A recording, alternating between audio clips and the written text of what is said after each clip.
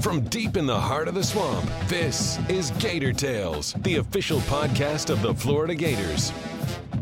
Gator Tales is brought to you by UF Health, the official healthcare provider of the Florida Gators.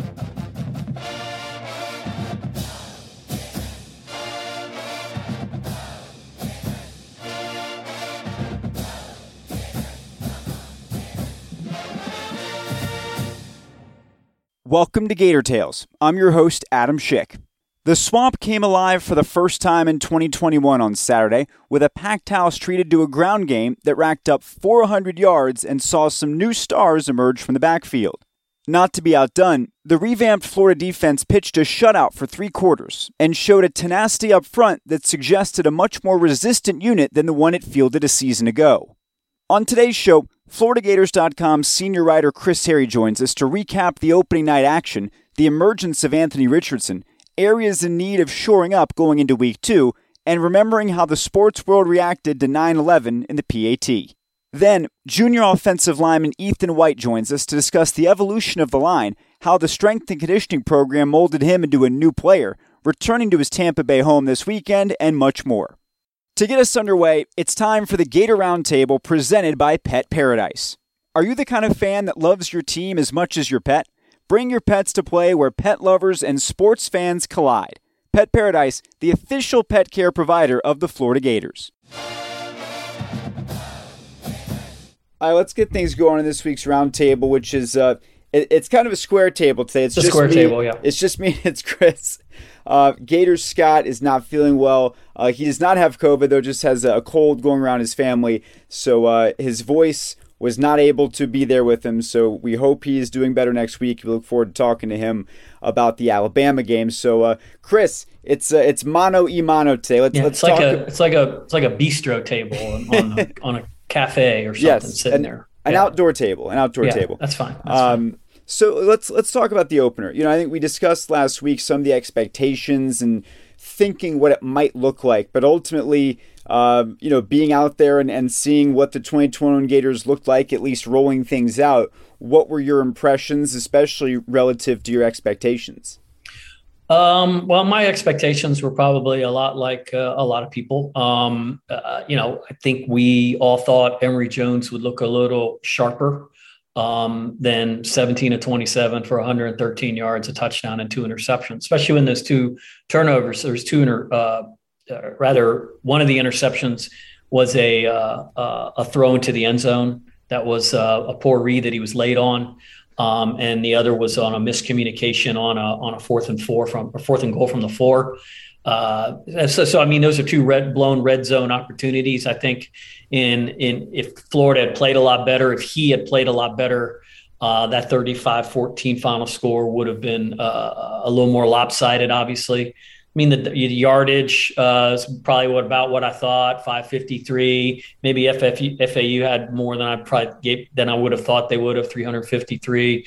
A couple more possessions, obviously, with the turnovers. But what I liked about everything since then is Emory Jones's reaction to the whole thing. I mean, he knew immediately after the game on our Zoom call. You could tell it wasn't a thing where he was defensive when these questions came his way.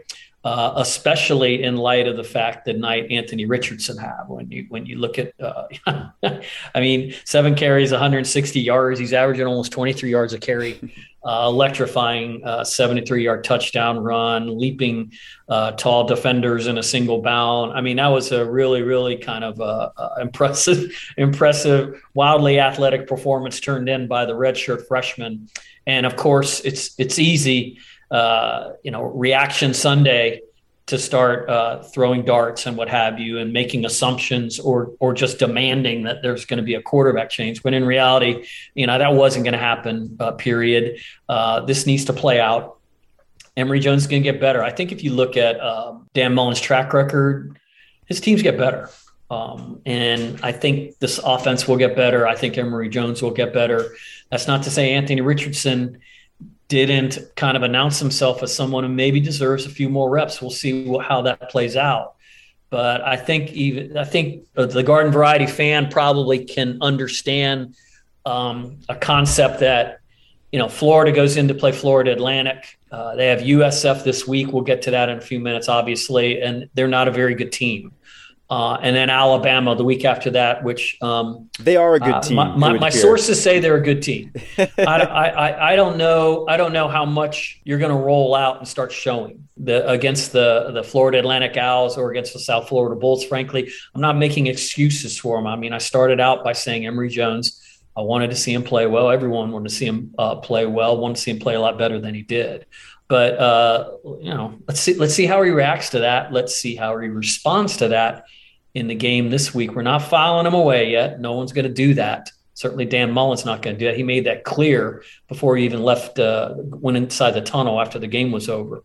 So you asked my initial, that's what everybody was talking about. Beyond that, if you wanted a sarcastic kind of the Gators kind of look like the Baltimore Ravens, right? A team that relies almost exclusively on gaining yards from the quarterback. I mean, you're talking about two quarterbacks accounting for 230 yards of rushing or what have you. So in Dan Mullen's perfect world, he doesn't want to have 400 yards rushing and only 153 yards passing. That's 72% rushing yards. He talked about being 50-50. What he means by 50-50 is snaps, run to pass calls. This thing's 72% production rushing to passing. That's not conducive to what they face in the Southeastern Conference. That's going to have to change. But at least you can't complain about the running game. They gain yards in the running game, and I think they're going to have a chance to gain a few more this weekend. By the time when they go into Alabama, they may be the number one rushing team in the Southeastern Conference statistically. But I don't know if that's going to make much of a difference by then. But that's a conversation we can have next week. Yeah. Yeah, it is interesting, too. You always hear people talk about coaches and their systems and what fits. And I think one of the things that Mullen has done consistently that we've seen is he fits the scheme, the calls to the personnel, right? So a few years ago, Florida could not run the ball to save its life, right? So the offense was still productive. They scored points. It was almost entirely through the air. And with a lot of the essentially, runs replaced by screens or quick hits, things that almost jet sweeps to Kadarius Toney, yeah, exactly. And then last year, Florida was more balanced, still more of a passing heavy offense, but running the ball better. Now it seems like the scale is flipped the other way, and now Florida is going to be a more run heavy team. Not to say it's to the extent that you were just talking about statistically, but the idea that the offense will sort of go as the personnel goes. This is not Mike Leach. Like the system is reliant on what guys can do. And I think that it's good to see that even though the weapons look different this year, it seems like Florida is going to adjust to that accordingly. This is what we talked about last week when we were saying what were we looking forward to seeing. I wanted to see what kind of pecking order was going to develop in the running game. And right. I was surprised that Malik Davis started the game over Dameon Pierce. And I want to say maybe the second carry of the game, 31-yard carry, something like that. And he ends up with his second, 100-yard rushing performance. He averaged over 7 yards a carry. Emory Jones averaged over 7 yards a carry. Dameon Pierce averaged over 5 yards a carry. He scored a couple touchdowns. DeMarcus Bowman only had 4 carries, but he had 5 yards a carry. And we mentioned, obviously, Anthony Richardson with a whopping 23. So I don't think anything's settled in terms of the pecking order with tailbacks, but we do know that they have potential back there, and we'll see what that potential is. What I think Mullen will use this weekend to find out more is who are the receivers that are going to step up. I think a lot of us maybe expected Jacob Copeland to assume one of those go-to positions. He caught one pass for 15 yards. I think it was on the first series of the game. Trent Whittemore only caught one pass. Rick Wells, someone who's been here 6 years and someone who had never scored a touchdown before, he caught 5. He was the leading receiver along with Dameon Pierce out of the backfield. Justin Shorter, 4 receptions. Jamarcus Weston, the redshirt freshman, 3 catches. He had one long one, 36-yarder, I believe. So who are those guys going to be? I mean, Xavier Henderson didn't catch a ball at all. Yeah, that's a guy who I think has a chance to be a star here. So there is no script yet.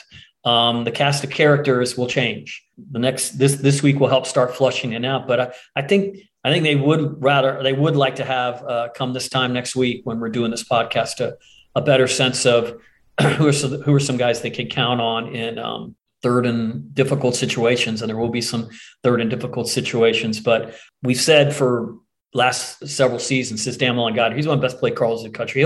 He'll have some stuff for Alabama. He's going to have some stuff for Alabama because, and there's going to be there's going to have to be some cases where the Gators outsmart Alabama, because Alabama's not a team that beats themselves. They'll be very disciplined on defense.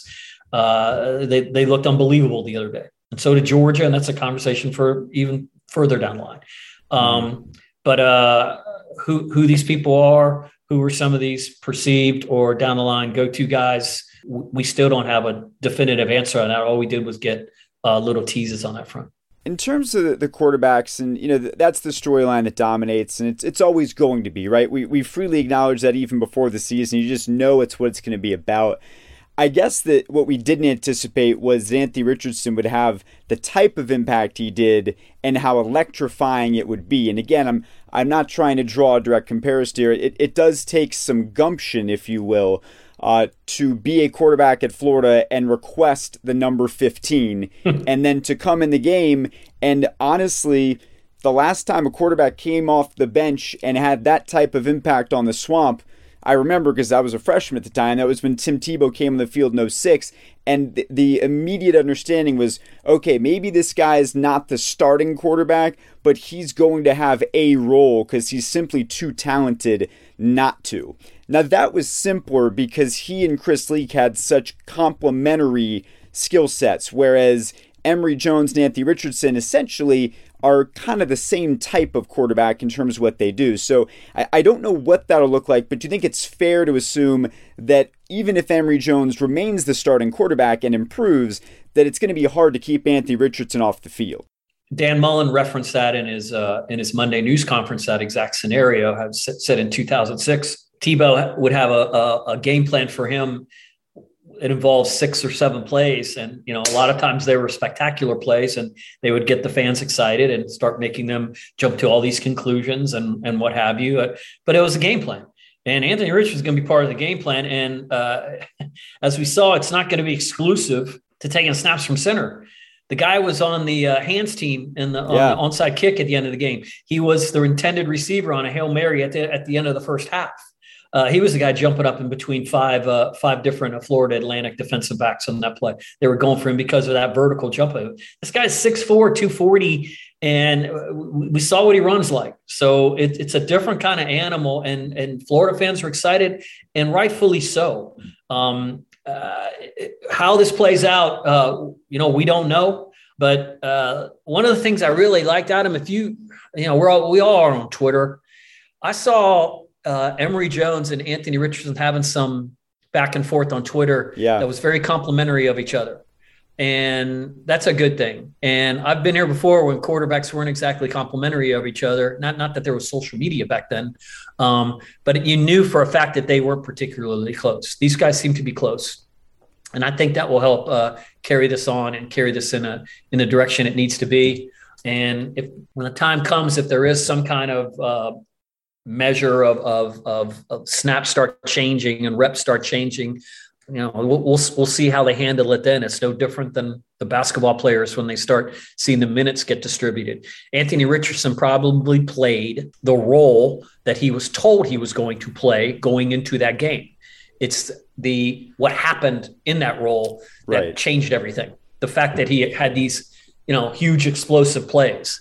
Emory Jones had some explosive plays, but no one was talking about him. I mean, maybe this week, Emory Jones will have a 70-yard touchdown run, which he's certainly capable of doing. But I think the fans would rather see him have a couple 70-yard touchdown passes, probably. Yeah, no question about that. Yeah. I want to talk about the defense, and I'm sad that Scott isn't here because he said he was most excited to see what it would look like if Desmond Watson, the freshman, got out there and was making a difference. And it was hard to miss him, right? I mean, 6'5", 400 pounds, and as part of that defensive line, and I think we could also talk about Zach Carter, Sack Carter, SEC Defensive Player of the Week with his 3 sacks. Nice. And Jeremiah Moon on the other side. I mean, Florida's defensive line did look pretty formidable, which I know is something that a lot of people were looking to see. 3 sacks from Zach Carter. I mean, he was terrific. And but I tell you what, I really like seeing Jeremiah Moon involved. I mean, this is a guy who's really had a hard time getting on the field because of injuries and what have you. And in playing in that game the other day, he became the first player in school history to play in 6 different seasons. Some guys have had a 6th season of eligibility, but there's always been a redshirt season in there where they didn't play at all. COVID obviously made this possible for Jeremiah Moon, and he could have gone on, I'm sure, and gotten a look somewhere in a training camp somewhere. But he came back and he showed up in the first half. I think he had 5 tackles in the first half, and he I think had a couple, at least one quarterback pressure or whatever. And he's a guy who can make a difference, can really help that team. We didn't see Tremaine Truesdale, who's defensive lineman that we talked a little bit about last week, the instant eligible late signee from transfer from Auburn. So I think we're going to see a lot more of him probably this week against South Florida. I don't think that you can make any definitive kind of claims about what happened with the defense. They gave up some big plays, certainly in the fourth quarter, but I think there was with a decent amount of backups on the field at the time. I think they fixed some things that maybe didn't look so good early on. They bowed up some on third down, the pass rush, the pressure up the middle was much better than we saw last year. Again, you take it with a grain of salt because of the level of competition, and again, you'll do the same this week because South Florida is not a very good team. But that's the stuff you want to see. I mean, you can only play who's in front of you, and I think there's some things to build on from that. Yeah, and it's going to be hard to take that much from this weekend as well, because as we talk about USF, we try and be as honest on this show as possible. USF is not a very good team. They're a program that is rebuilding under Jeff Scott, who was the offensive coordinator at Clemson. And it's funny when you bring in coaches who are coordinators at super successful programs, and it's like, wait a minute. So you're telling me that without Trevor Lawrence throwing the passes for you and without Travis Etienne in the backfield, you can't be as good of an offense. I guess that's the thing. He's Jeff Scott, which was the case in the Georgia game, by the way. Right, which the other was day. Exactly with the same coaches there. Which yes, but Dabo Swinney does not look like as great of a coach without those individuals either.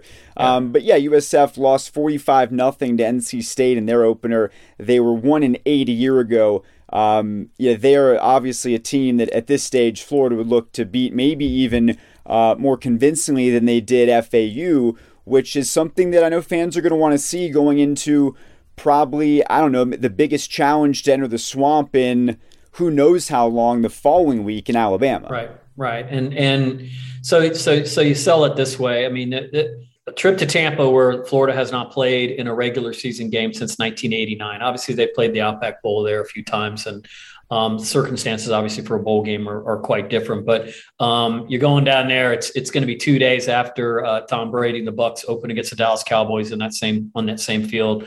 It's one of the best stadiums in the country, obviously, and they got 5 players, including Zach Carter and Malik Davis, two guys we already mentioned, who played there in Miami. Played there in Tampa. Malik Davis played just up the road. I'm going to say maybe a par 4 away at Jesuit High School from the stadium.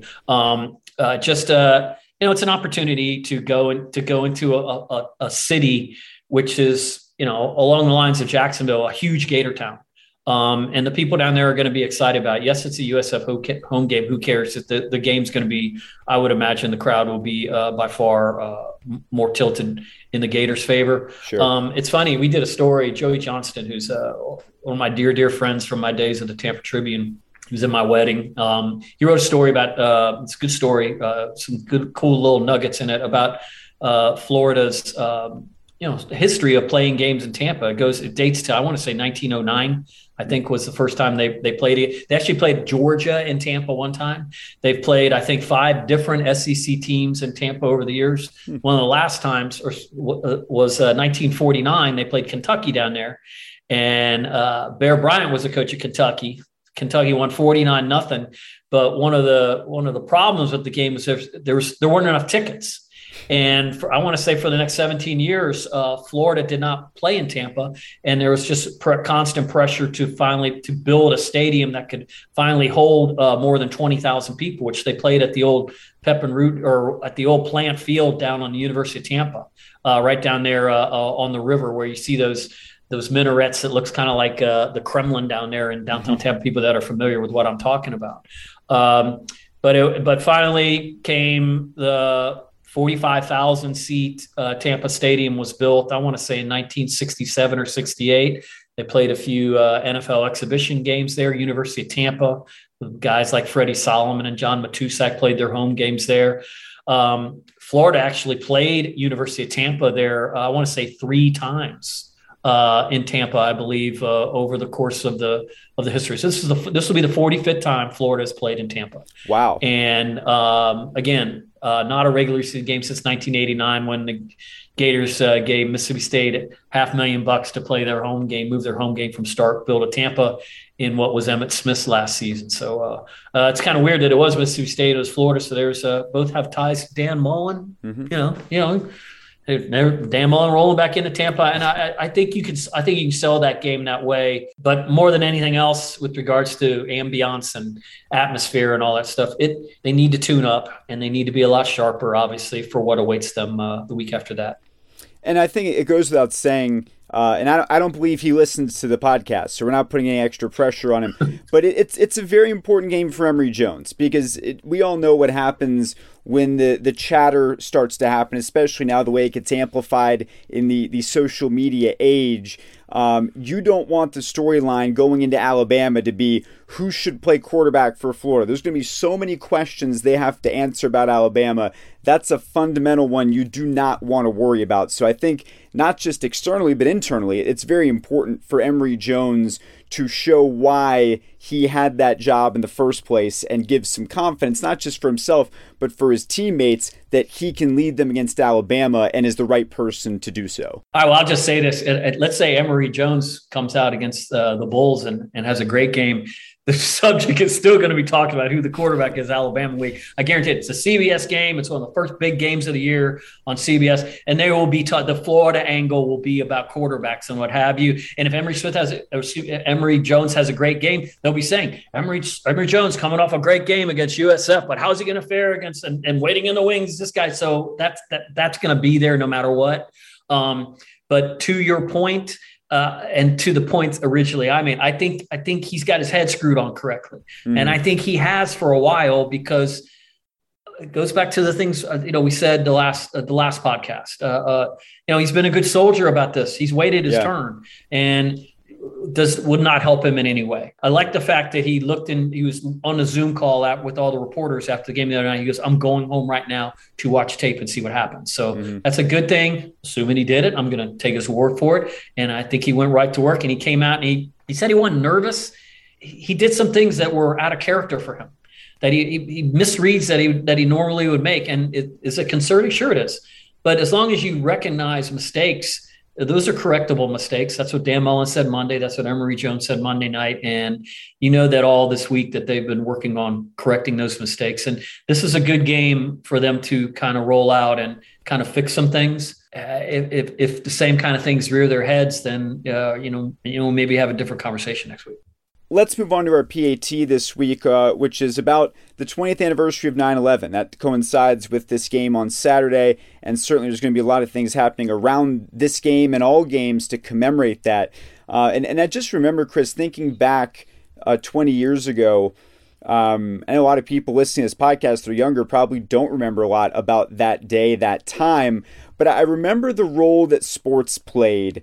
And it's one of those things where something like that happens and you immediately recognize, oh, wow, sports are ultimately not that important. But then at the same time, you recognize the role that sports can play in helping people get back to a sense of normalcy and create opportunities for people to come together. I mean, think about the first pitch that President Bush at the time threw at the Mets game, and just the galvanizing effect of sports and its ability to bring society together in difficult times. I'm gonna go in a different direction first, just by saying I remember that week, obviously for any number of reasons. But I mean, if you recall, so this happened on a Tuesday, and within 2 days, the Southeastern Conference saying we're playing football this week. We're going to go. It will be it's patriotism, spectacle, blah blah blah. And the NFL took its time.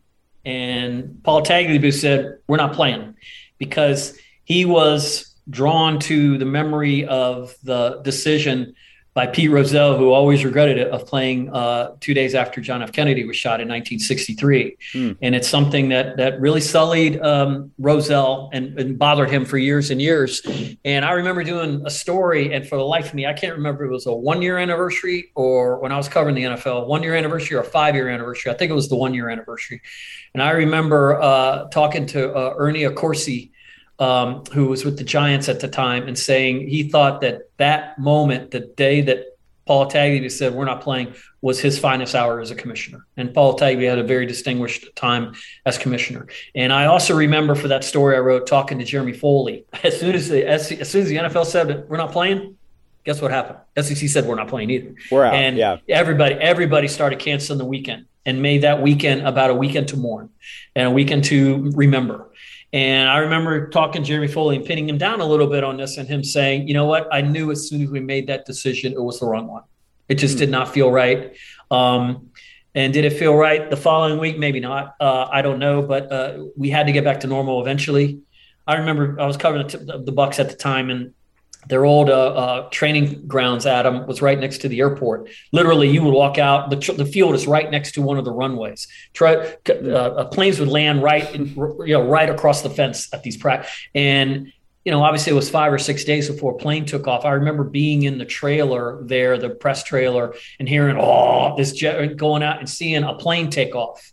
And that was the first plane that had taken off. They finally cleared the airways to start flying planes again, and it was a big deal. It was a big deal. Just like fans going back into stadiums and having those moments of silence and seeing those flags and level of patriotism that was going on at that time. And, I imagine there'll be some of that going on this week. I would imagine, the day of the game here, September 11th here, Central Command being right at the end of the peninsula in South Tampa, they'll probably have a very nice flyby for that game, and probably a hell of a moment of silence before that game starts.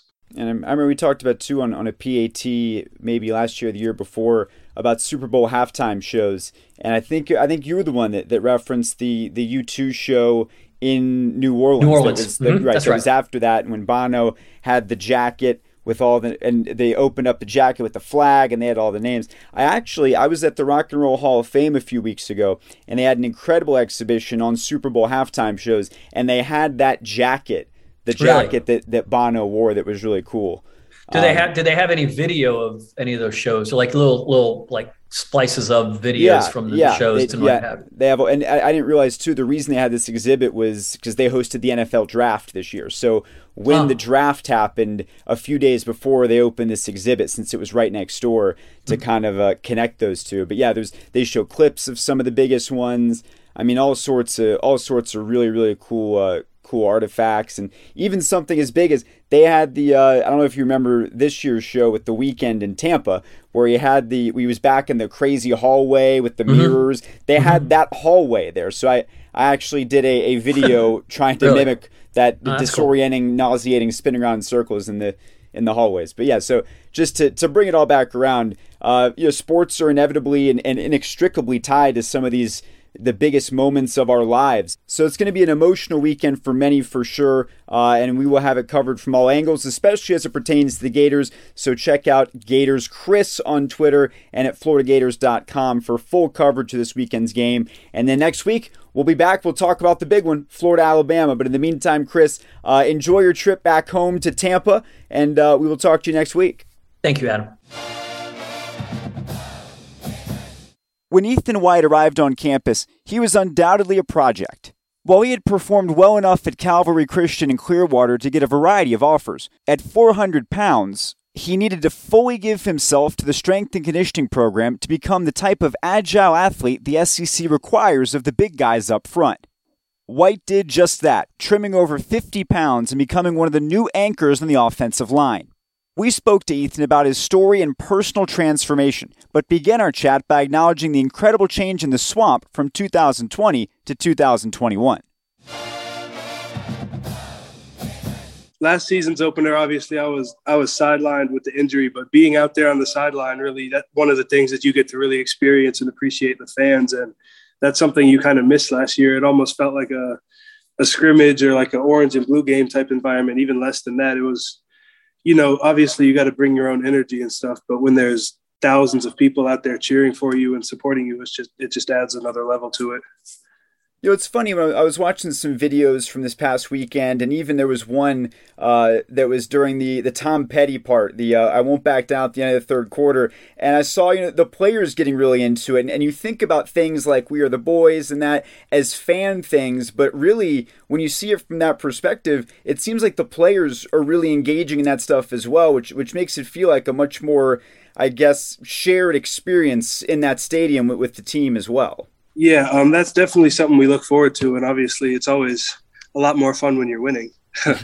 But yeah, no, that's something. It's really cool to just hear, you know, 90,000 people all on the same page with the players, the fans, everybody in the stadium, just kind of sharing the same experience, kind of all feeling the same thing. It's a really neat time.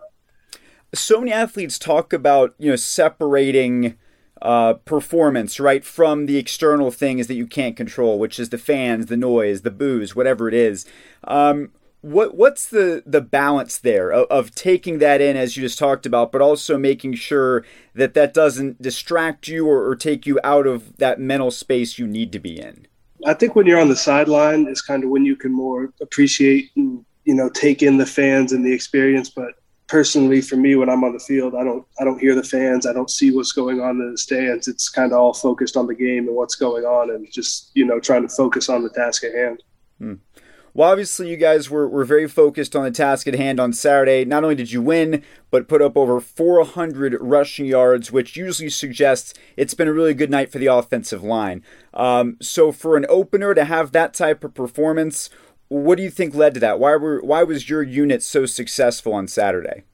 I think part of that 400 yards was a lot on the quarterbacks. Obviously, you know, we did what we could do. We blocked, you know, did our assignments, but there's times where it's not on us. The quarterbacks like Anthony and Emery just make plays on their own, and that's kind of what they do. They get the ball in their hands and they make things happen. So we just we try to cover guys up. You know, we got explosive backs and quarterbacks, so we just cover guys up, you know, stay in our lanes and take care of our assignments, and they really make the rest happen. We'll get back to talking about what's happening on the field in a few minutes, but I want to take a step back now and talk about you and sort of your background. So take us to the beginning. Can you tell us about your family and where you grew up? All right, so I grew up with my mom and my little brother in Clearwater, Florida, and I've been there my whole life. So, you know, I've always, you know, known about Florida Gators and stuff like that, but growing up, I wasn't really into football that much. So, you know, just kind of growing up knowing about sports, but not really being super into it. And then once I got to middle school, high school, I kind of got into sports, and then it's led to where I am now. What was it that got you into sports? And was it like, did someone see you walk around and said, hey, you should come play football? Actually, yeah, that's what happened. Me and my mom, my little brother were at a park one day. And this guy came, like, he was jogging, and he came running up to us, and he's like, hey, do you play football? And we were like, no. He said, oh, you should come out at so-and-so place for weigh-ins and tryouts. And I went out there, and I was about 40 pounds bigger than everybody else. So I had to go to a different league that was by age limit, not size. So wow. That is actually how it all started. So what part of you says, hey, this is an interesting idea, versus why is this guy stopping and talking to me in a park and telling me what I should do with my life?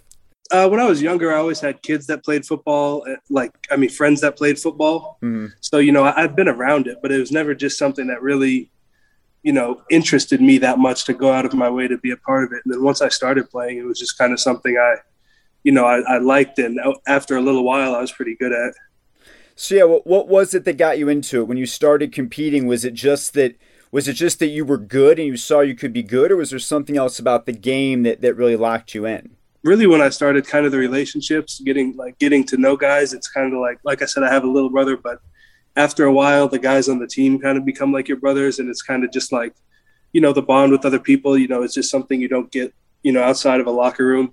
It doesn't matter like where you come from or who you are. It's just kind of, you all have one goal and you're working together towards it. So that's kind of a really cool thing for me. So when you started playing, were you immediately playing on the line, or did you try out a few different spots? What was the evolution of your position? Oh, no, immediate line. Yeah, I was big, straight to the line. Was there any part of you that thought, no, I want to catch touchdown passes, I want the glory, or was it like, nope, that's me, I'm good with it? Oh, I wanted to, but I knew I couldn't. I see those little guys running around out there, and that's not me. Were there any other sports other than football that lended themselves to your size, your strength, etc.? When I was younger, I played basketball, and I did for a year in high school.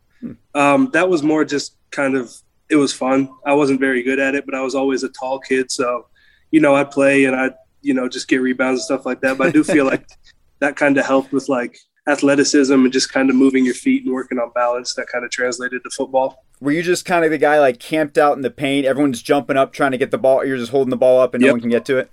Pretty much. That's pretty effective. So I feel like you probably were pretty good at that, but was there a point where that was no longer the game changed, I guess, in high school? Yeah, once you get to high school, they can all jump. So, if you're tall, but they can jump, it kind of balances out. And I wasn't the best shooter, so it wasn't that fun anymore. Lost the competitive advantage, I guess, at a certain point. Yeah. Who or what would you say have been the biggest influences on your athletic career?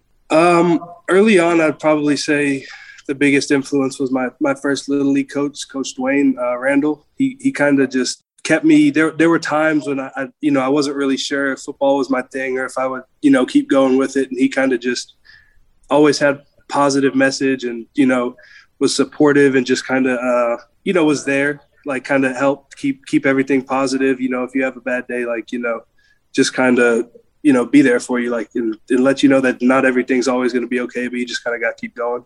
Mm-hmm. I was thinking about in terms when you talked about playing and having to play in a different league because of your size. I was just thinking about in the Blind Side when Michael Oher is like, he's just so much bigger than all these other guys. He's blowing them over and he's just wiping people out. Was it like that? I mean, were there times you had to almost pull back, or they said, hey, maybe be less physical because of your dominance and your size? Well, here's the thing. In my league, we were all 11 and 12 years old, and the whole line was over 220 pounds. We were a lot of big kids. Yeah, like that league. I think it's PAL, the Police Athletic League. Mm-hmm. So it's all age, no weight limit. So I went against kids bigger than me. I went against tiny kids. Like there was a fair mix. It wasn't necessarily just killing people all the time. Wow. Were there ever any guys bigger than you, or was it always a one-way relationship? Oh no, there were a few that were bigger than me. There were some big boys out there. And where are those guys today? Do we know? I'm not sure, but I just remember most of the games my mom would have to bring out my birth certificate because people wouldn't believe the ages. How old did they think you were? Probably like 13 or 14, but I was playing with the 11 and 12-year-olds at the time. So okay. Yeah. Well, that's not like Danny Almonte. That, if one thing they thought you're like 18 and you're supposed to be 12, a couple years there, I can see that. Yeah. So I imagine, given your size, given what you're able to put on tape, there was a lot of interest when it came to recruiting. What do you remember about that process? When did the first offers come in? What was that like for you? So recruiting for me actually was kind of slow. Really? I started my high school career at a small school. Nobody had ever gotten a D1 offer there, which I wasn't aware of when I went there. So it really, like my first offer came from North Carolina. And part of that was my Little League coach, who I mentioned earlier, his cousin was the coach there. So he kind of told him, hey, there's this kid at this school you should go take a look at. So when I had my first few offers, the coaches really said we'd never heard of this school. So it kind of took some time. I don't think I had an offer until my junior year, that spring football season. So I wasn't necessarily one of the guys that had offers early or a lot of offers. Was the school Bishop Sycamore? No. It was not Bishop. Okay, we just had to check. Yeah. So when the offers started coming in, what guided you on that process? What were you looking for? What was important to you? I knew I didn't want to go too far from home. I wasn't sure where exactly because, like I said, I was never really that into football when I was young, so I didn't necessarily have a favorite team. But I knew I didn't want to go too far, and I didn't like cold weather, so that kind of narrowed it down a decent amount. Mm-hmm. And then when Florida offered, I came up here on a visit, and I was like, this seems like the right spot for me where I can, really kind of develop. So then this was kind of the best of both worlds. It's warm, it's close to home, and it's a good spot to be. Mm-hmm. What else was it that stuck out to you about the program that made you feel like this was the place that you could be your best? Honestly, it was like the way the coaches are at other schools. Sometimes they'll kind of tell you what you want to hear, or, you know, kind of play to what they think you want to hear. And this, when I was recruited here, it was kind of just honest. They told me, you know, we're going to work you. We're not going to let anything be easy. And they did. And that was really just kind of it for me, the honesty and not kind of sugarcoating things like other programs might have. Mm-hmm. I know when you got to campus, you were close to 400 pounds, but immediately you got to work with Coach Savage. I know you've talked about this a lot, so I apologize for making you talk about it again. I'm just curious what it was like developing a program to change your body to that degree, and how difficult was it to get that process going? It wasn't necessarily difficult because I didn't have to do it all on my own. You know, Coach Savage, he kind of put a program together, and his staff, Coach Ackenberg, Coach Tanner. And it was really up to me to just kind of be disciplined and do what they say, be consistent, follow the program. And, you know, obviously there were days when you'd come in and gain a few pounds and be like, damn, that's not part of the plan. But, you know, just kind of trying to stay the course and being as consistent as you could be consistent. What were the biggest changes you had to make? Was it certain foods you had to stop eating? Did you have to work more in certain areas, maybe cardio, et cetera? Like what was it like, and how was it different from what you'd been used to? I mean, it was just the whole college workout experience is just different than what I was used to. It was fast paced. It was nonstop. So, I mean, that's part of it that helped you you're just going to shed weight if you have excess when you get here. And obviously, you know, coming in early in the morning and doing cardio with Coach Ackenberger and, you know, the Coach Savage's staff, it's just, I mean, you don't really have a choice. You know, if they want you to get down, you're going to get down, but obviously part of it's still on you. What was your least favorite, bro? Your least favorite workout exercise thing that they made you're like, oh man, I really don't want to do this, but I know I got to do it? Oh, the elliptical. The elliptical? Yeah, I'd have to do like 30 minutes on that, like 7 o'clock in the morning. It was just so boring, just nonstop, just going. And, you know, it's not like terribly hard. Right. Did you have a certain number you had to hit on the elliptical? Like, do you have to go a certain speed or a certain duration or is it just 30 minutes and do it at whatever pace you want? It would be like 30 minutes above 6 miles an hour, something like that. Just stay above that the whole time. So nothing crazy, just work basically. Is that better or worse than if they put a treadmill on and put it on, you know, whatever speed and it's better. Not going to change? Better. Definitely better than that. But okay. Yeah. You know, in terms of the O-line, one of the things I've always found interesting about that position group is you have to be so tight-knit, and you always see it's mostly guys that have been around the program a while, that know each other. What goes into building that bond and staying as connected as you need to be, both on and off the field? I think a big part of that is kind of the locker room. You know, how you talk to each other, how you treat each other. Like, I feel like as a group, from the freshmen that just got here to Stuart and Gene, the seniors of the group, everybody is, you know, it's kind of like a family. There's no, the young guys are with the young guys or the old guys. Like, we all joke on each other. We all make fun of each other. It's like it's just a kind of a family unit. So, you know, it outside of football as well, you got to spend time together to kind of build that chemistry. But in our case, like the starting five have been together for a few years now. So we kind of know each other, what we like on and off the field. So, you know what I mean? Yeah. So is there like an off the field activity that's a go-to for you guys, or you always like to go to a movie together? You guys like play video games? What's the thing off the field that keeps you connected? It depends. You know, some guys will go and they'll play video games together. Every once in a while, we'll go as a group and kind of go hit a buffet or something. You know, all the big guys. Nobody dislikes that, so there's always that option. You guys need buffet. You know, buffets were shut down throughout COVID. Bring the buffets back for the linemen, right? We got to make this a thing. Yeah. You know, the other part about being on the line, and when we talked about this a little bit earlier, is, you know, there's the lack of hype, right? You don't get the glory that the quarterbacks do, the running backs get for scoring or making big plays. So what gives you the satisfaction to know that you've done your job if you don't get the glory and the headlines that the other guys do? Honestly, for me, speaking about in the game, one of the best feelings is when you're blocking somebody and you're holding your block and you just see somebody go flying by you with the ball and untouched. That's one of the best feelings because you're like, oh, hey, I kind of did that. So and then you see them going and they go score, and that's just a good feeling, kind of helping other guys as well. But they make us look good, and we try to help make them look good. So it's kind of a two-way street in that regard. So if you're coming off a game where you got 400 rushing yards, everybody got to eat, right? What are they doing for you guys? What are your quarterbacks? What are your running backs doing? How do they make sure you guys know you're appreciated? Man, they just say running backs, they let us know, there were holes. I mean, it felt easy tonight. They let us, if we do our job, they'll let us know. They're appreciative of it, and the quarterbacks as well. So you talked about some of the things that the group does off the field. I'm curious for you, what is it that gets you going? What do you like doing away from football when you do have some free time? I like watching movies, all kinds of different movies. I kind of think I'm pretty much a movie guy, off the field. Okay. And then in the off season, because during the season you don't really have time, but in the off season I like going fishing sometimes. That's fun because I'm from Clearwater, so I kind of grew up around that. My dad's from Clearwater, and he loves fishing, and I've never understood why. So now there's someone else that can confirm that. It must be a Clearwater thing. Yeah. Yeah, I don't get it. I do love movies, though, so I'm curious if you're a movie guy. Give me a top 3. I don't know if you can put them in order, but maybe just a few that are your favorites. I'll try to hit a couple of different categories. Okay, we're doing genres. Okay, I like this. Yeah. Step Brothers is a classic. That's a good one.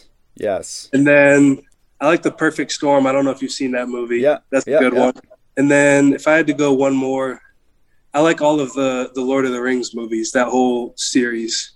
So kind of diverse, selection, but I like all kinds of movies. Yeah, it's across the board. What was the last movie you saw in a theater? Have you been back to a theater? Shoot. I think the last movie I saw was The New Quiet Place. Oh, yeah. See, that was a movie you had to see in theater. I was on a plane last week, and you can't watch this on a plane. You got to watch that in a theater where people are on edge. It's a different experience. Yeah, for sure. Yeah. It's good diversity. I like that. What movie are you most excited about that hasn't come out yet? I think I saw a trailer for one called Antlers, and it's a scary movie. Yeah. When I was younger, me and my mom, my brother would always watch scary movies together. So I'm kind of looking forward to that one, just because that one looks interesting. That might be too scary for me. You might be alone on that one. I don't know if I can go there with you. Yeah, I won't be watching it alone. Too scary for that. What athletes do you admire most? Are there certain players you look up to, or maybe whether it's a guy that you played with, someone you've only watched play? Honestly, growing up, there wasn't really anybody because, like I said, I wasn't really that into sports. Mm-hmm. But since I've started playing football, I would kind of say Joe Thomas for the Browns. When I started playing, he was somebody that he was always focused on, being the best player he could be, regardless of what was around him. And then, I'm sure as a lot of athletes look up to LeBron James just because the way he handles everything on and off the court, he's just professional in all aspects. He did make a very bad movie, though. Have you seen Space Jam 2? I haven't seen it, but I don't think you can say it's bad because it's meant for kids. You know what I mean? I don't know. I'll find some kids that have seen it to confirm that it's bad. But yeah. if you have a chance to watch it, I'm sure you'll agree, and you won't care if it's for kids or not. Yeah. Oh, it is rough. But Joe Thomas is a good guy to look up to. He did very well in the NFL, and he made a lot of money on the offensive line. So that's a good guy. That's a good guy to model your game after. Mm-hmm. Being from the Tampa Bay area, what does it mean to play at Raymond James Stadium this coming weekend against USF? I mean, it's cool because, growing up in that area, you always drive by the stadium. I've been to a Bucs game or two before, a USF game. So it's just a neat experience to kind of obviously I have family there, friends there. So getting to play in front of them kind of in my hometown is nice because not everybody can travel up to Gainesville and come watch a game all the time. So, just different people that may not be able to see me play in person have that opportunity now. Couple final things for you. One thing we know for sure about this weekend, it will be very, very hot. Yes. It's hot in the stands. I'm sure it's even hotter on the field. What do you guys do when it is like that? Is this just something, do you even notice it because you practice in it? Or when it's like mega hot, do you have to prepare and kind of make different arrangements for that? Fall camp this year was pretty hot. So, I mean, that kind of got us ready. And personally, when it's hot like that, it's just kind of making sure you're more on top of your hydration, eating well, not making sure like after walkthroughs or, practices, you're replacing everything that you lose and, really just take care of your body as you would any other day, but maybe step it up a little more with the hydration. Final question for you. I know it's hard to talk about improvements when you rush for over 400 yards and you put up a huge show like that.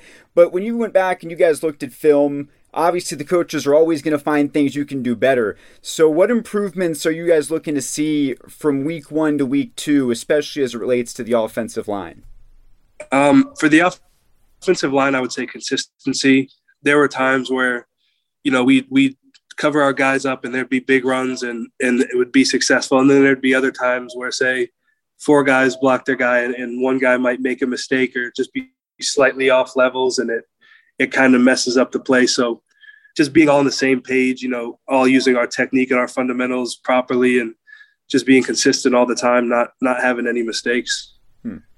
Well, Ethan, even though you could not answer my music question for me, you passed everything else with flying colors. So thank you so much for joining us and good luck this weekend in Tampa. All right. Thank you. Go Gators. And that's going to do it for this week's show. If you haven't already done so, be sure to subscribe to Gator Tales in the podcast app of your choice, and please leave a review to help us continue to grow.